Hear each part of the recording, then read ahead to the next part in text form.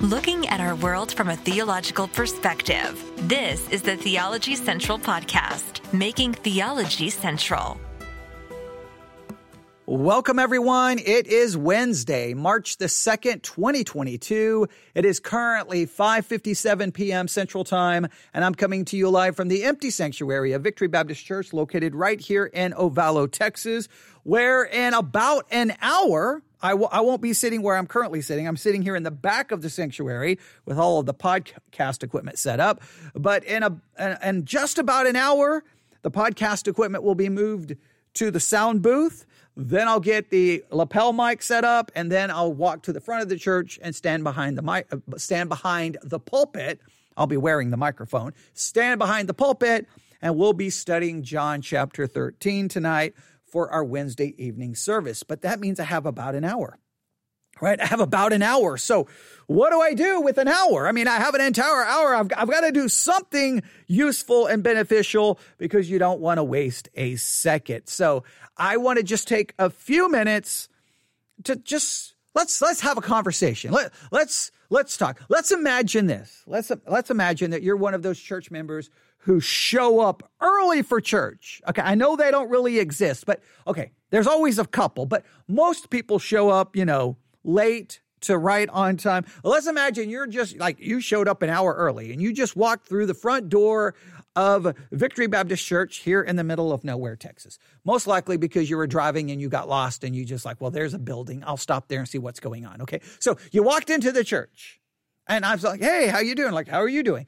And you see me sitting here at the table. You see my Bible open. Like, what are you doing? What are you reading? What are you studying? I'm like, well, I'm glad you asked that question. I'm sitting here trying to figure out and trying to understand all of the implications of a verse in the book of Proverbs. And you say, because, you're very spiritual, you're like, oh, that sounds interesting. Do you mind if I sit down and look at it with you and we talk about it? And I'll be like, absolutely. So imagine that you just decided to walk into the church. It's Wednesday evening. We have a little bit of time and you wanted to know what I'm reading and what I'm studying. So we're just going to talk about it this evening. Are you ready? I hope you'll find this to be beneficial. Now, this is as impromptu as it can get. Okay. This is how much I want to make sure we understand that everything I say here is just some like preliminary thoughts, just trying to think it through, and it may show up in a different study at a later time. So this is just some initial thoughts on this Wednesday evening.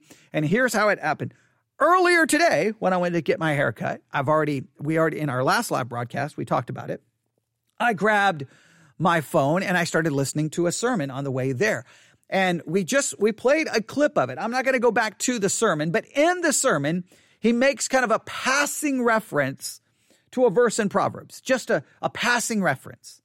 And as soon as he said the verse and he read the verse, it's just one of those times where I've heard the verse a million times. I've probably preached on it. I've probably taught it. I've probably quoted it. I've heard it preached on, taught. It's just one of those verses that everyone knows. But for some, it's just one of those situations where this particular time, when I heard the verse mentioned in the sermon, I immediately stopped and was like, whoa, wait a minute. I remember immediately reaching over and hitting pause on the sermon going, wait a minute. I haven't. And I just started kind of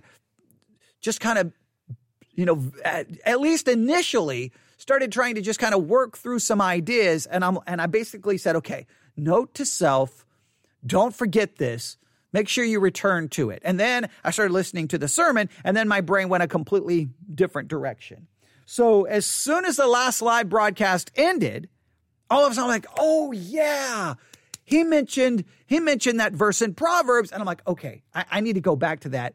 And I need to at least work on it a little bit because I don't want to forget some of the thoughts that I had. So that's what I'm doing. And now you get to be a part of it. So are you ready? Here we go. Proverbs chapter 21, verse 2. All right. Now, Proverbs chapter 21, verse 1. There's a lot we could talk about in Proverbs 21:1. All right. The king's heart is in the hand of the Lord. As the river of water, he turneth it whithersoever he will.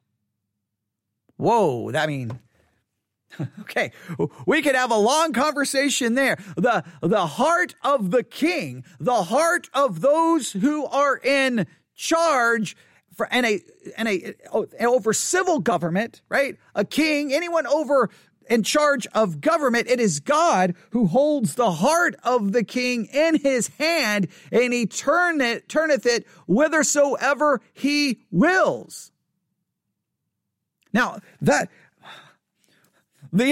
theological implications, the practical implications of that is absolutely just astounding. And I don't have enough time this evening to take it all apart, but I want you just to think about that and meditate on that. I mean, you can have your own Wednesday evening meditation on Proverbs 21:1, but I mean, that just demonstrates sometimes as Christians, we get so upset about, oh, this politician is doing this and this politician is doing that, and we don't like this and we don't like that. We're going to yell, we're going to scream, we're going to argue, we're going to get mad, and we're going to do this and we're going to do that. And who's in charge? The king's heart is in the hand of the Lord. As the rivers of water, he turneth it whithersoever he will.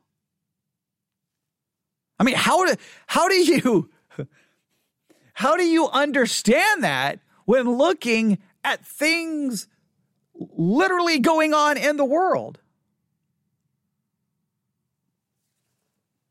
Like if the civil government does something and you don't like it and you get mad and you're like, I'm going to rebel, I'm not going to listen. Well, who turned the heart of the king to do that? Should we at least pause and go, well, wait a minute. If God is the one in charge, if God is the one who turned the king's heart in that direction, who am I? Like, how do we process that? I mean, that raises some serious questions that I think has been ignored a lot over the last few years as the church has become more and more political. I think that's just something that's completely forgotten. But that's not the verse. That's not the verse. It's the next verse. Proverbs 21:2. Every way of a man is right in his own eyes. Let's stop right here. Every way of a man, for you, for me, for all of us, every way of a man is right in his own eyes. This is a general principle here. We have a tendency to look at our ways with our eyes, please note our eyes, and we think, as in fact, the way the text says it, they're right in his own eyes. That we look with our eyes and what we see, we say is right. That's a general thing we have a tendency to do. We justify what we do, we excuse what we do, and we think that what we do is right. I mean, you typically think you are right. When you're fighting and arguing with your spouse, you think you're right. When you're arguing and fighting with your kids, you think you're right. When you're arguing and fighting with your boss, you think you're right. When you're arguing and fighting with someone over a political issue, you think you're right. When you're arguing and fighting about theology, you think you're right. We always think we're right. It's built into us, but it's with our eyes. When we look with our eyes, I think it's interesting that it's going to draw a contrast here. So with the eyes, we think we're right. We think our way is right. But the Lord, but in a sense negates everything that just came before. We walk around thinking as we look with our eyes, we think we're right. But that negates all of that. The Lord, the eternal God, pondereth the hearts. And it was that contrast of eye and heart. I didn't have my notebook with me, and even if I did, I was driving a car, so I didn't have a chance to write it down. But I just remember saying to myself right before I hit play to continue listening to the sermon I was listening to, I said, don't forget eyes and heart. Eyes and heart, eyes and heart. With the eyes, I perceive everything that I'm doing is right. But God, that negates what I think, because God doesn't care what my eyes see. God doesn't care what my perception is. God doesn't care what I perceive. He looks at something, not what I see. He looks to the heart. Meaning that what we have to learn to look to is not what we perceive with our eyes, but we have to look to, again, the way this text says it, we have to look to the heart. We have to look to the inward motivation, the inward desire. What is really going on? We see everything just from in a sense, from an external perspective. We see an action. We see this, we see that, and we judge it as being right or okay. But God goes beyond just the external. He goes to the heart. We tend to judge things from a very external perspective. And then we make our judgment based off what we see, what we perceive. But the issue is not just looking at our external action or looking at our action, or look at the words spoken, look at what we did or what we did not do. It's the matter of the heart. The heart reveals the true motivation. The heart reveals the true motivation, the true attitude, the true desire. See, the external action may not reveal the true motivation, may not even reveal the true attitude, may not even reveal the true desire. The external thing doesn't necessarily reveal what's going on. Look, at 7 o'clock, people are going to walk through the front door of the church. Externally, they can say, well, I went to church. Externally, they can put a smile on their face and say, praise God, how are you doing? Everything externally looks wonderful, but in their heart, they don't really want to be here. They're bitter at someone. Maybe husband and wife are really at war with each other, but they decided when they pulled up in the parking lot of the church to put a smile on their face and walk in, and everyone looks good. Everything looks great. But God doesn't look at what we see. God looks at the heart. He knows what's really going on. He knows why we're really at church. He knows what attitude we're really having. He knows what's really going on. In other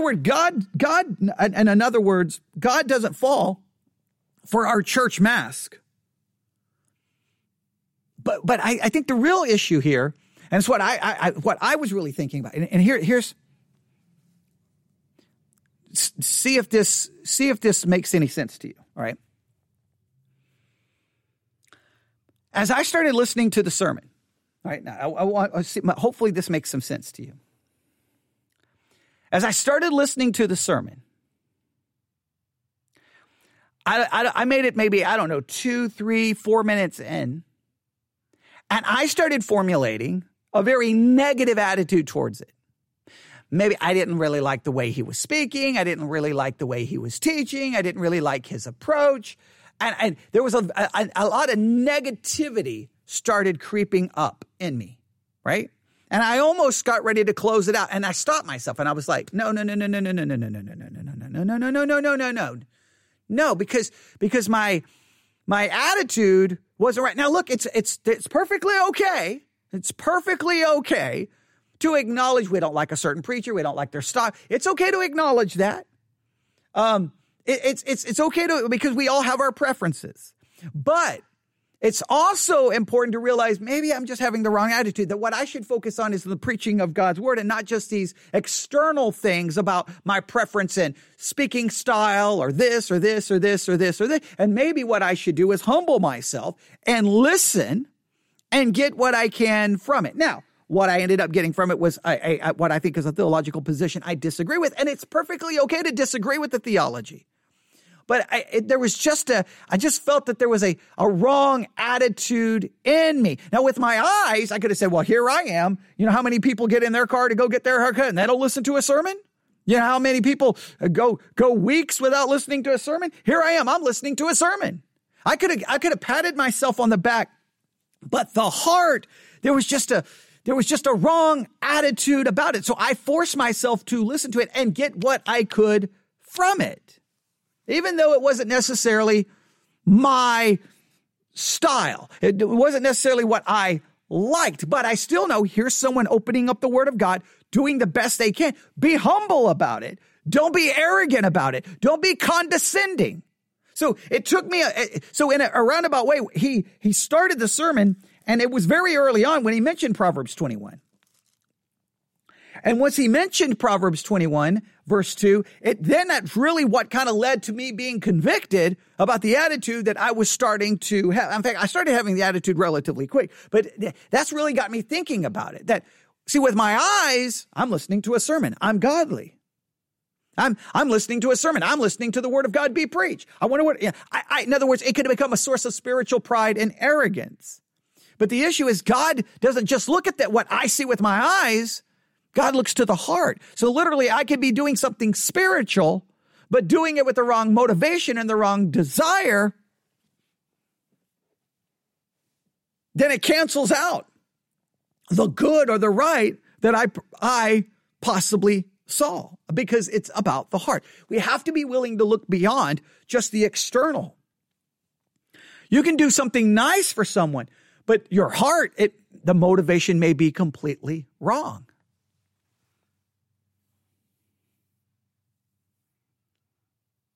I just think it's an interesting contrast between the eye and the heart, And it made me think of this, right? So let me read it again. Every way of a man is right in his own eyes. So to us, we see our ways, we think we're right. We think we're good. But, and I love that the way the text is written, because that but immediately cancels out everything that comes before it. The Lord pondereth the heart. He looks to the heart. He looks to what's really going on inside. He's not distracted or blinded by the external show of performance art. I think I've said it so many times. I think so much of Christianity becomes a performance art. It's almost like we just perform, and instead of there's something real. I'll give you an example. I'll give you another example. Maybe this works. Maybe it doesn't work. Here's what I know. I'll use a different one. Because that one I gave the idea that I was trying to listen to a sermon, do something right, but there was a negative attitude. There was a negative something going on. All right. So let me flip it around. All right.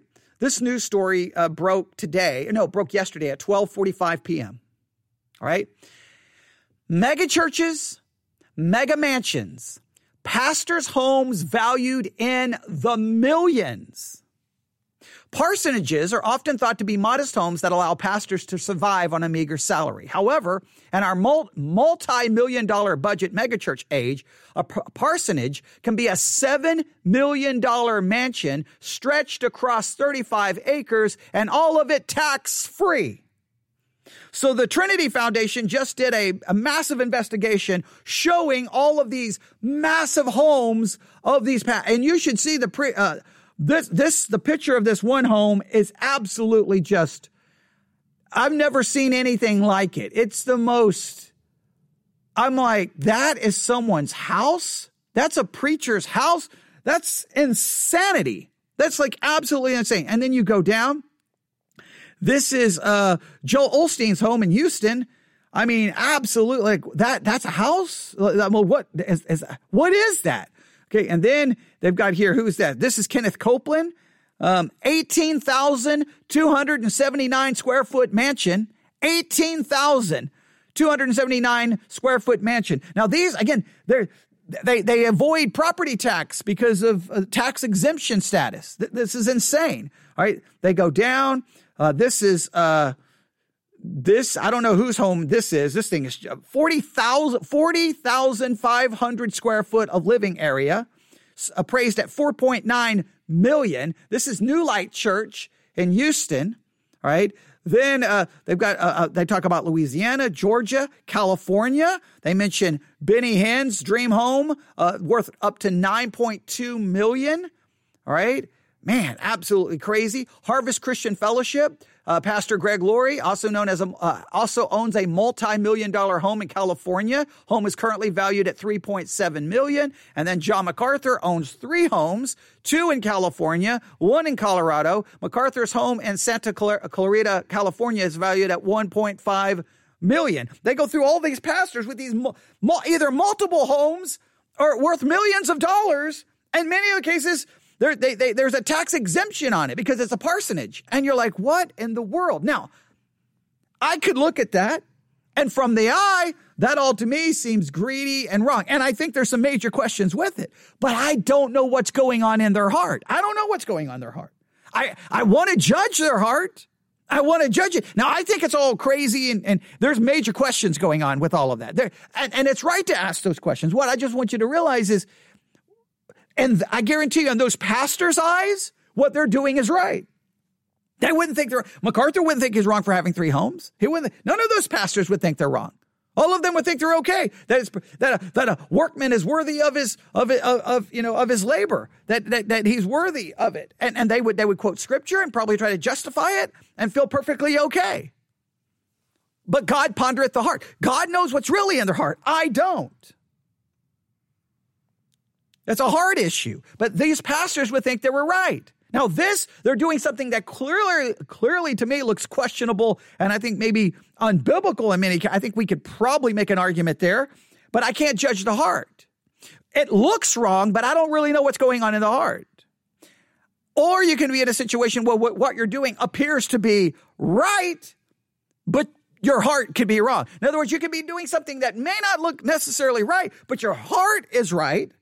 And then you could be doing something that looks really good, but your heart could be wrong, which really makes it a matter of the heart. What is going on inside of you? It made me think of this. So Proverbs 21:2, every way of a man is right in his own eyes, but God pondereth the heart. Eyes and heart. Eyes is kind of what we see, what we perceive, kind of the external. God's looking at what's going on inside. Now, the only way we even come close to figuring out what's going on inside, the only way we really ever come close, I believe biblically, and I think you know where I'm going to go, right? You know where I'm going to go?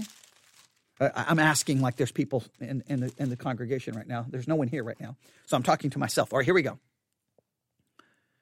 Hebrews chapter 4. For the word of God is quick and powerful and sharper than any two-edged sword, piercing even to the dividing asunder of soul and spirit and the joints and marrow, and is a discerner of the thoughts and intents of the heart. The Bible study should be a revealer of what's in your heart, not an opportunity to have ammunition so that you can shoot at someone else. It should be a surgical scalpel to do work on your own heart. It should reveal what's in you, not reveal what's in your husband or reveal what's in your wife, but to reveal what's in you.